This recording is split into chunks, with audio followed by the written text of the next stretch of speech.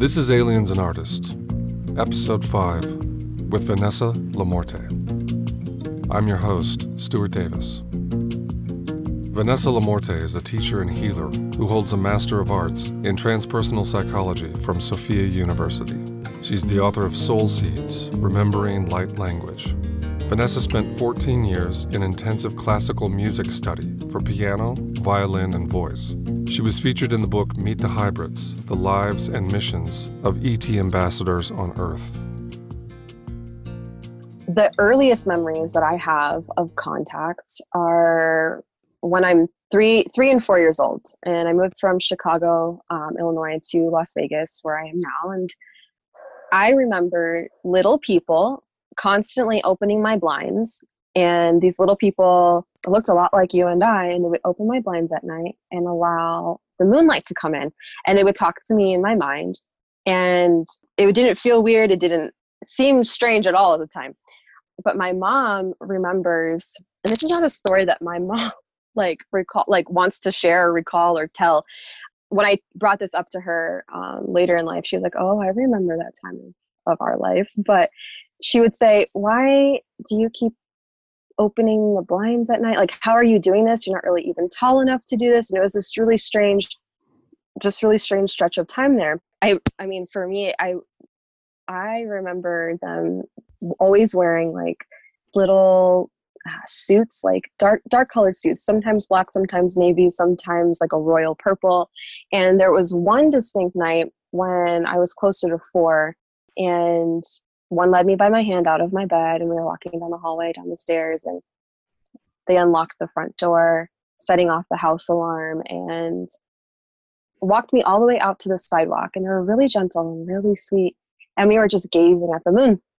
This, even telling the story now, is like, whoa, it's just like it's so there, it's so fresh still. My parents, they hear the house alarm go off, and they find me outside on the sidewalk, like kind of in a trance. And they're like, "What were you doing? And what was going on?" All these questions. And, I'm just coming out of kind of like a sleepwalking. And so for a while it was like, "Oh, you were just dreaming." But that kind of thing never really went away. So that's 3 and 4. And then like through my childhood and my teens, I feel like I had all types of paranormal experiences from, ET and ghosts and fairy. And my reality was very permeable and very lucid. And then later in my teens, so like I tell you so many stories, but I'm like, okay, milestones. My most notable teen experience is around age 16, and I'm outside with my then boyfriend, going through the desert because there's really not much to do at that age in Las Vegas. And I'm like, I don't know why. It's unexplainable, but I feel aliens in the ground over here in the desert. And at that time I remember getting these visions of tunnels, and it was all very, very unexplainable and at the time. And then later in life I came to find out all about military tunnels and documentation around tunnels under Las Vegas and all kinds of things. But he was just very much like, "Oh, okay, like we're not going to go over there," but really, really feeling that palpable energy. And then later into by about age 20, I'm 29 now, age 20, just full blown open. Like I feel like at 20, I really started to integrate dreams and visions and experiences. My contact really, really increased at that time of my life. It became more like workable, and it wasn't like so scary. I mean, my earliest experience wasn't scary. Age 16 was a little scary. In between there, I had all different types of dream experiences and paranormal experiences and, just other realm type of experiences. And sometimes it was scary.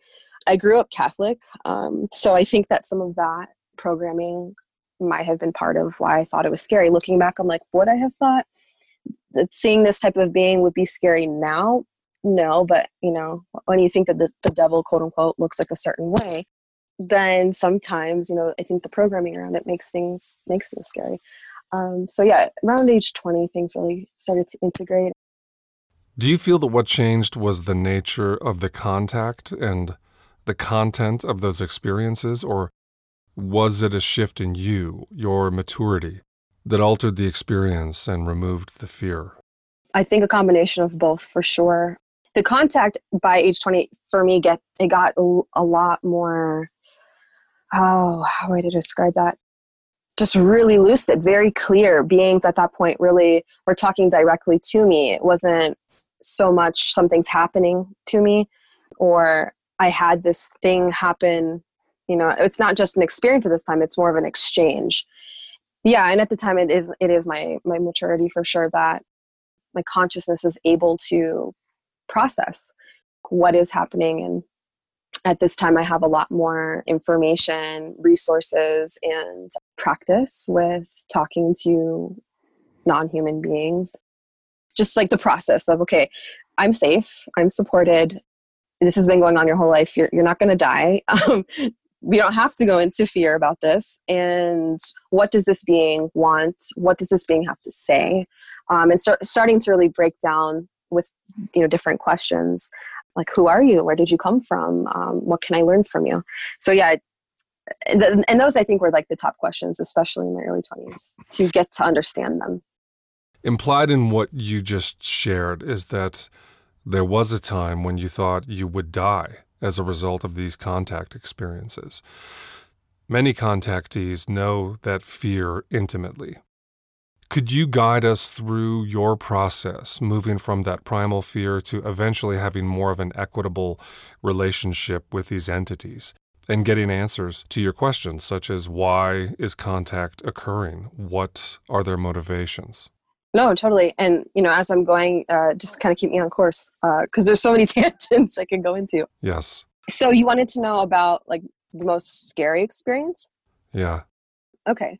So, and I just want to preface this for yourself listening and for anyone that may be listening later, that if this story brings up any type of fear, triggers any fear for your own experiences, for your own contact experiences, now and in the future, in the past, however time really works, that's another thing. But just remembering that we are safe and we are always supported.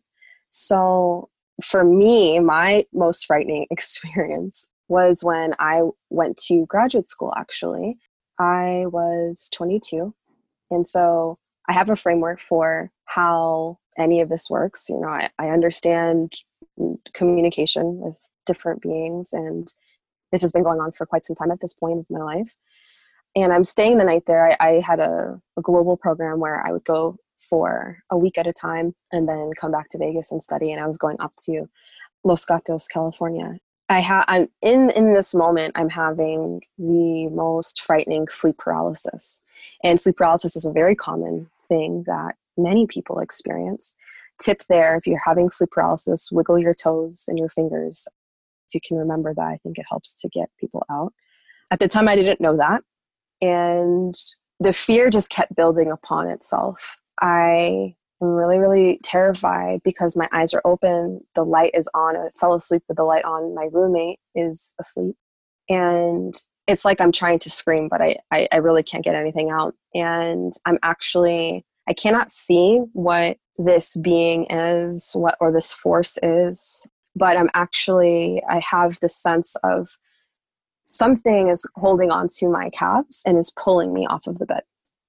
And so I'm being pulled off of this twin-size bed, and the sense of not having control over one's body was what was so frightening.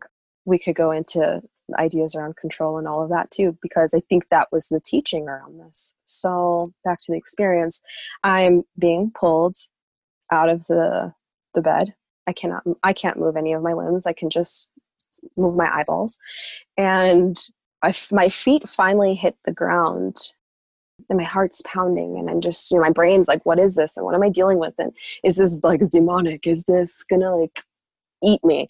Am I gonna, I don't know, pop into another reality and never come back to earth again? Like what is happening? Because if you can move my physical body and I can't see you, then what else can you do? And what is this? And all of these things. And there's a moment where my feet actually hit the ground. So imagine, the back is completely flat on the bed and my knees are at a 90-degree angle just off the corner of the bed and my feet hit the ground. And it's at that moment that I wake up and I'm actually like gasping and able to move. I know I didn't fall asleep in this position. I know that I was completely tucked in, blankets up, blankets are down. I'm now on the edge of this bed, now sitting up. I have brought myself up, to an upright position. And that was a very initiatic moment in my path on my journey, because at the time it was unexplainable. I was in shock, truly. And I was like, okay, so this is possible. Yeah, that's not how sleep paralysis presents, right? You don't move 3 feet in your bed when you're paralyzed. No, correct. So, and I had sleep paralysis before in my life. I'm like, well, this is not this generic sleep paralysis, and this is possible. So what does that mean? And what does that do for my framework? And how does my consciousness need to shift to accept this into my reality, because this happened? So I think that experience really catalyzed a lot for me. And I call it initiatic because while I experienced a lot of fear, I don't know necessarily that being or that energy was malevolent in any way. It actually felt the opposite. It felt not that it was a test. It felt like this energy was more of like a guiding, like, let us guide you. Similar to like when I was very young, 3-4 years old, being like taken by the hand and gently like nudged out of my bed and brought outside. I think at 3 or 4, your mind and your consciousness is so much more accepting, and it's malleable. And I think for me at that point, I already had programming around control and fear and what's possible or not possible.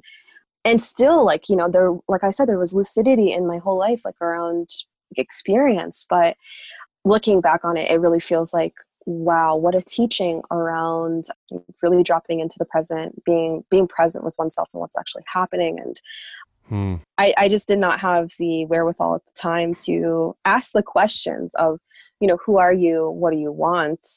Can we dialogue about this? What's the exchange? What do I need to learn? So it's just fear.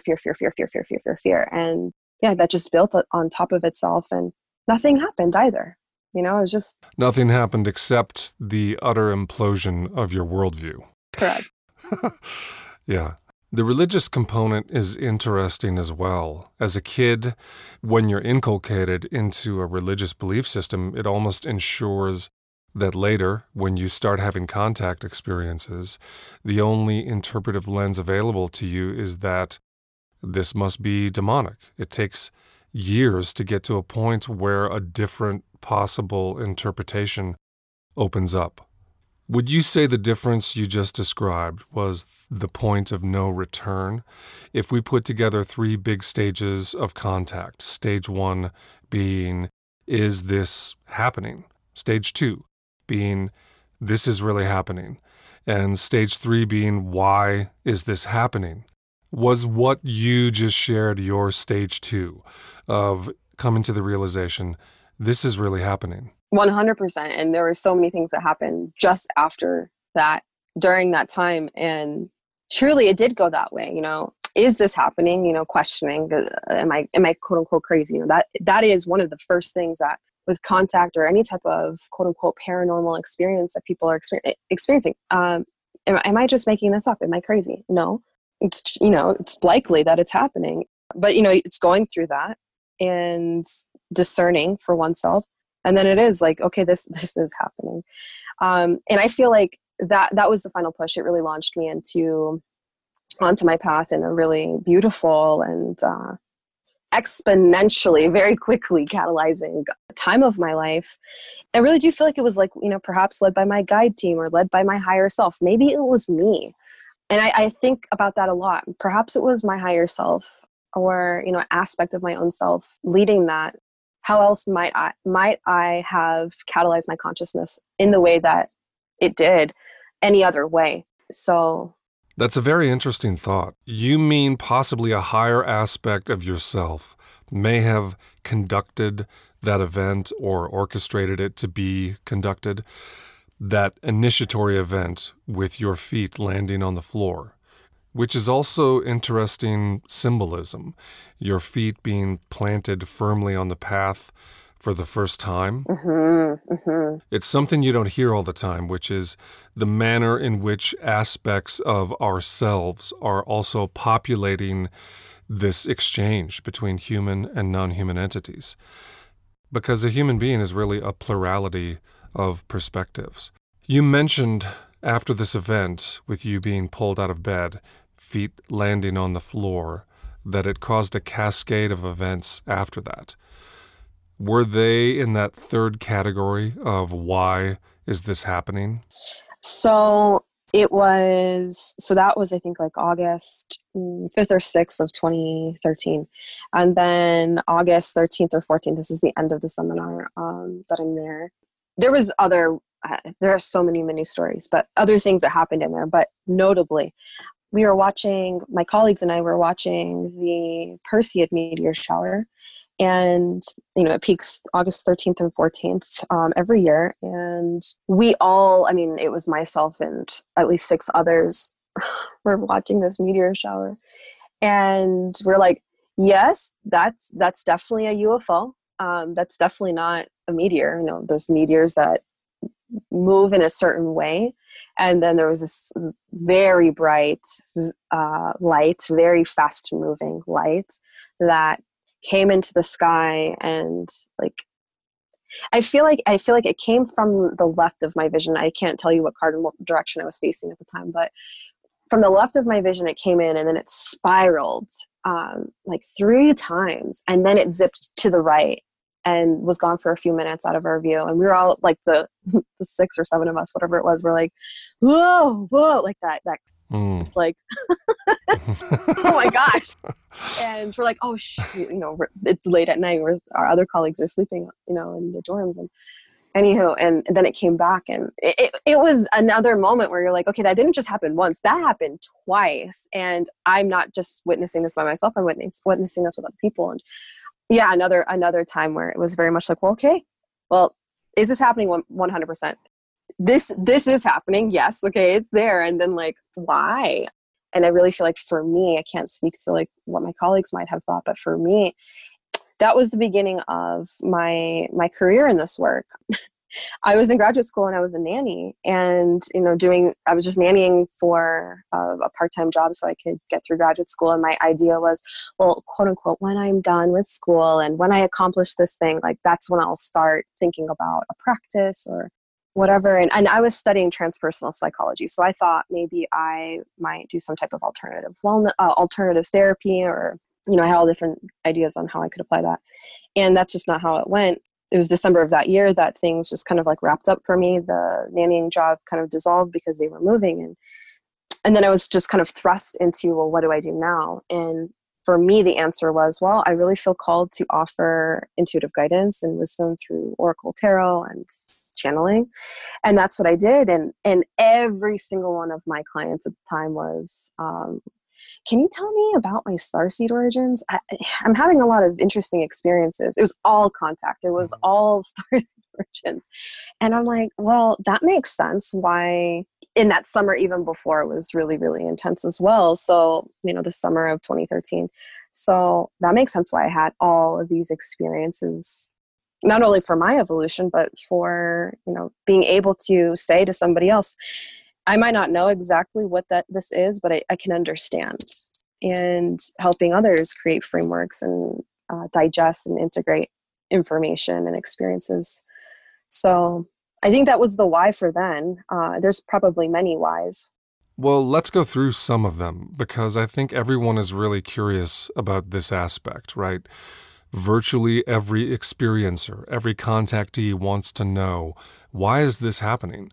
Once we come to a place where we accept it is happening, I'm not presuming there's one correct why. Perhaps the answer varies, but it would be interesting to hear what some of your whys have been. To what degree do these entities offer up solid responses? To what extent do you have to rely upon your own interpretive faculties to make sense of it? Yeah, sometimes it is really straightforward, and there's, for me at least, there's a being that's like, this is what I'm saying. And Yeah. other times it is, okay, I have to integrate this. What comes to mind as you say that right now is, in particular, is the universal heart chakra. So, most people, I think, know about the seven chakra model, root to crown.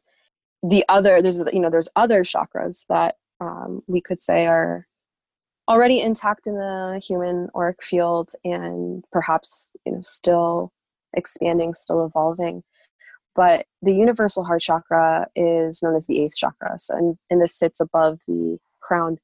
The universal heart chakra's function is to awaken a sense of unconditional universal love, and helping people to step outside of the I consciousness into we consciousness, not only for them, humanity here, but to really start to understand unity consciousness between this planet and everything else, like the interconnectivity in the web. So I feel like that to me is like huge, and has been huge for my process, is the embodiment and the grounding of the universal heart chakra in my own field, and witnessing that in others, witnessing how energy has moved through others' fields, and how experiences like these expand one's energy, body, light field, how it expands consciousness, how the processing of it, and how it expands the experience of it, and how we share that. So I think that's definitely a part of the why, and that's universal heart. Then I'm also brought to cosmic heart, which is, it's said to sit between the heart and the throat, also known as a higher heart chakra.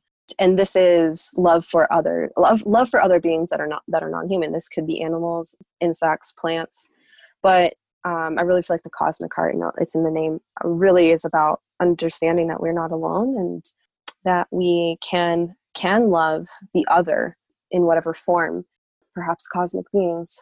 So I feel like, why is this happening? Expansion in a lot of ways, helping us to perhaps move beyond the ways that we've been hurting one another or damaging to the planet. The other word that comes to mind that I keep hearing is, or the phrase rather, is accepting interdimensionality. That perhaps we're not just living a 3D life.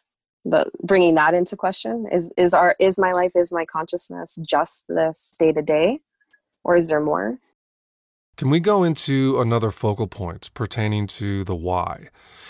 You were featured in the book Meet the Hybrids. I know you've already spoken publicly on hybrids and this part of the question. A lot of people are trying to make sense of abduction, hybridization, and this sustained multi-generational program. Why is there this hybrid program? What is the end game in that regard? Some people feel it's about taking over the planet.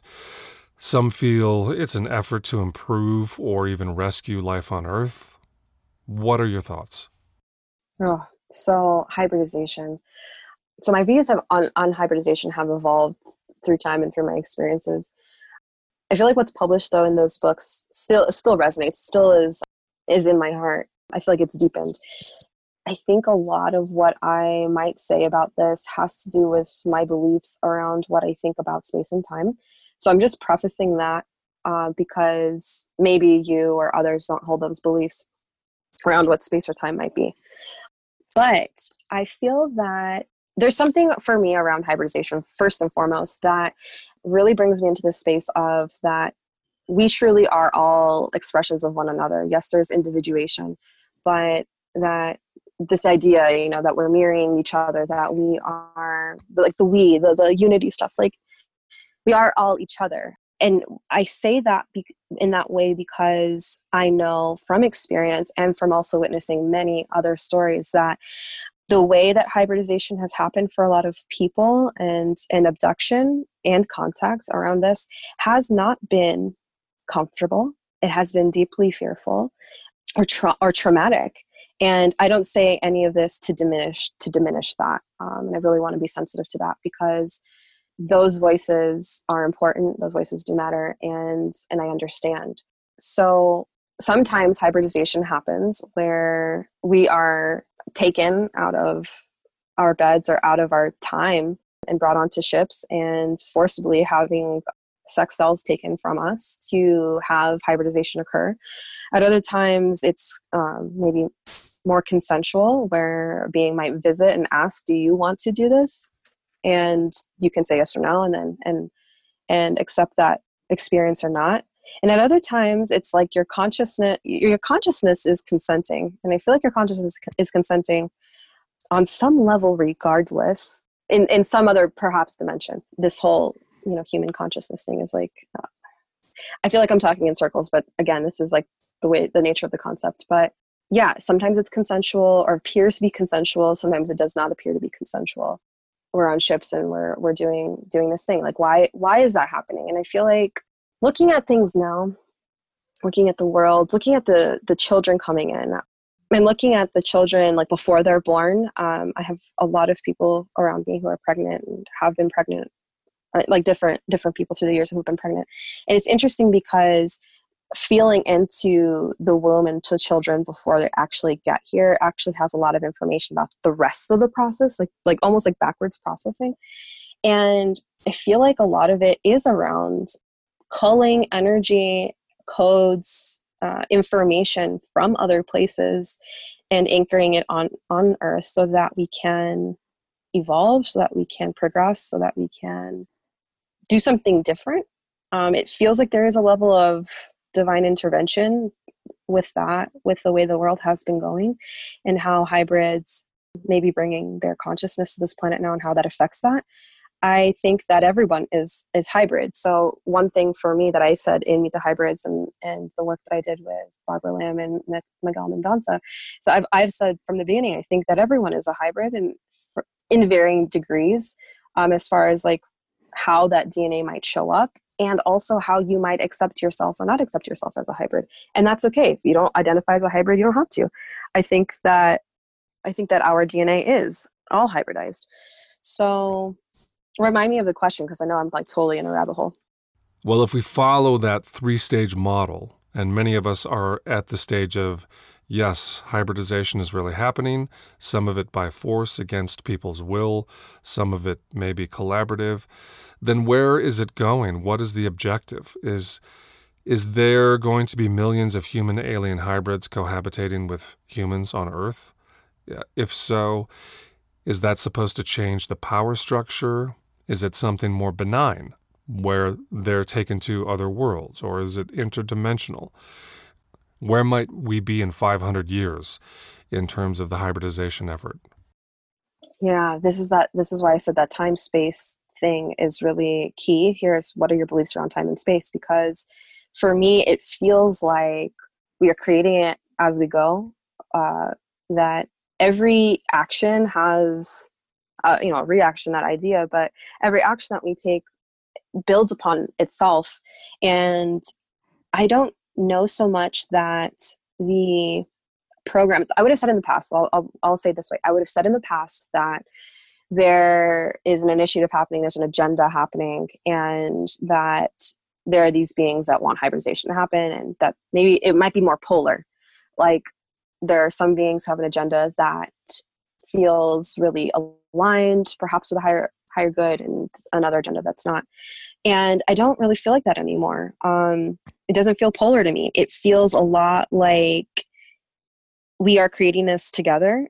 It does feel a lot like we are engineering DNA in a different way through the way of hybridization, so that we can operate in different dimensions. So perhaps, like just to answer the question, for the sake of answering the question, I think part of it could be so that we can be really interdimensional, that we can move between dimensions. We already can move between dimensions. Anyone can in our consciousness and in our dreams. But I mean like really learning how to alchemically, physically move the body between dimensions and the vessel and what that means, that could be part of it. It's an interesting idea. I'm not sure I've heard that before. So you're talking about a kind of reciprocity. So one objective of hybridization would be making the veil between our dimensionality and theirs more permeable. So we might become more able to enter their reality, so to speak, as they are able to enter ours. Yeah, it definitely feels like dissolving the veil between polarity. And even in the language, we do this a lot when we talk about life outside this planet or ETs or star people, whatever language is. But the thing that I've learned through all of my contact experiences, and that beings have repeated to me over and over and over again, Mantis people, Andromedan people, Sirian people, beings from Sirius, beings from Lyra, Pleiades, Arcturus, is that we are them. That this is not, it feels like, and the perception is that it's outside of us, but that we are them. And if we pause for a moment just to even think about that, like to consider it, I'm not saying you have to believe this, but okay, just considering, I am an alien, I am an ET, I am a star person. This is where this whole idea that we're all hybridized and feel like fits. Like, yes, we have this. What is human DNA? Do we even know? What does it mean to be human? We live on Earth. We're citizens of Earth, but from the perspective of someone on the Pleiades, we are the alien. I mean, if you just kind of put your eyes there, like outside in space, quote unquote, in the other, and look back at oneself here on Earth. Okay, so we're human, but it's not, I don't know, I guess it's not really like human alien to me. It's more so a whole collective of beings. And yes, moving between, dissolving that veil and moving our consciousness around the universe or multiverse to be able to evolve. In a lot of different texts, I feel like it's, what is her name? The woman who's in Australia. Mary Rodwell. Mary Rodwell talks about Homo noeticus, this word, this terminology of the next human that's we're evolving into. Very interesting. Go ahead, sorry. Let me hit you with a curveball here, a question I like to pose to fellow experiencers of contact with mantis entities. How do we account for the presence of mantis insects on Earth for the past 200 million years? What is their relationship to the large, quote-unquote, alien mantis entities? Yeah. So, to me, that they are the same. Like, the insects here on the planet, to me, are like little anchors on the Earth realm level, but are connected to the cosmic layer or the cosmic beings, cosmic level. And I don't mean this to sound hierarchical, but the day, this is a funny synchronicity, and I'm happy you are posing this now because this really, makes a lot of sense. So the day that you reached out about this interview, this conversation, my husband was out in our garden, and I just got your email, and I was saving this to share with you here. And he's like, "Oh my gosh, our mantis friend is back." And I was like, this is the time to have this conversation. And we have, we've got, I've got a garden, different plants. And of course it's like the perfect habitat for the physical mantis to live in. But then I really felt like my mantis guides, my mantis DNA, like, isn't that funny? Look at how connected it all is. That is funny, and it accords with my own experience. I'm not going to go into it. People can listen to the audio documentary Man Meets Mantis, but suffice to say, I'm no longer confused as to the fact that the big ones can at least temporarily control the little ones. Right. So the first time I had to examine this whole insect to cosmic being relationship and what is this, I was in New York with my Reiki master teacher. I was finishing my Reiki master training in 2014, and this very long cockroach, I was brushing my teeth one night, and there was a cockroach on my foot, and I'm screaming, and she comes in and she's like, "Are you okay? What's going on?" And she's like, "Oh my gosh, I have never seen something like that in my apartment. That's never happened." And she looks at it, and she's an extremely gifted woman, and she's like, you're not a regular insect. You're an alien." And she just picks it up with her hands, takes it outside, and just whatever. And I was like, "What are you talking about?" that was the first time I actually, this is a thing. And other people think this is a thing. And I told her it had a weird energy. It didn't feel like a normal bug, quote unquote normal. I've had a lot of buggy experiences since then. And it, to me, it makes sense. And lots of mantis people have visited by way of, their earthly insect form, and then also in their cosmic form. And it makes a lot of sense to me. It's part of my normal reality at this point. Well, we see it with other creatures as well. We could talk about coyotes and how they bookend many paranormal events, or we could talk about crows.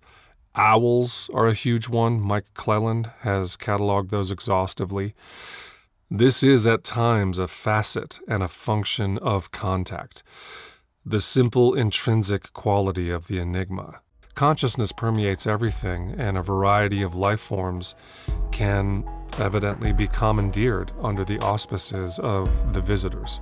We're so dissociated from this primordial presence that animates all life that it looks exotic to us when we re-encounter it in these high strangeness events. Right. That's the end of part 1 with Vanessa Lamorte. Find out more at vanessalamorte.com. Be sure to catch part 2 of our conversation with Vanessa Lamorte.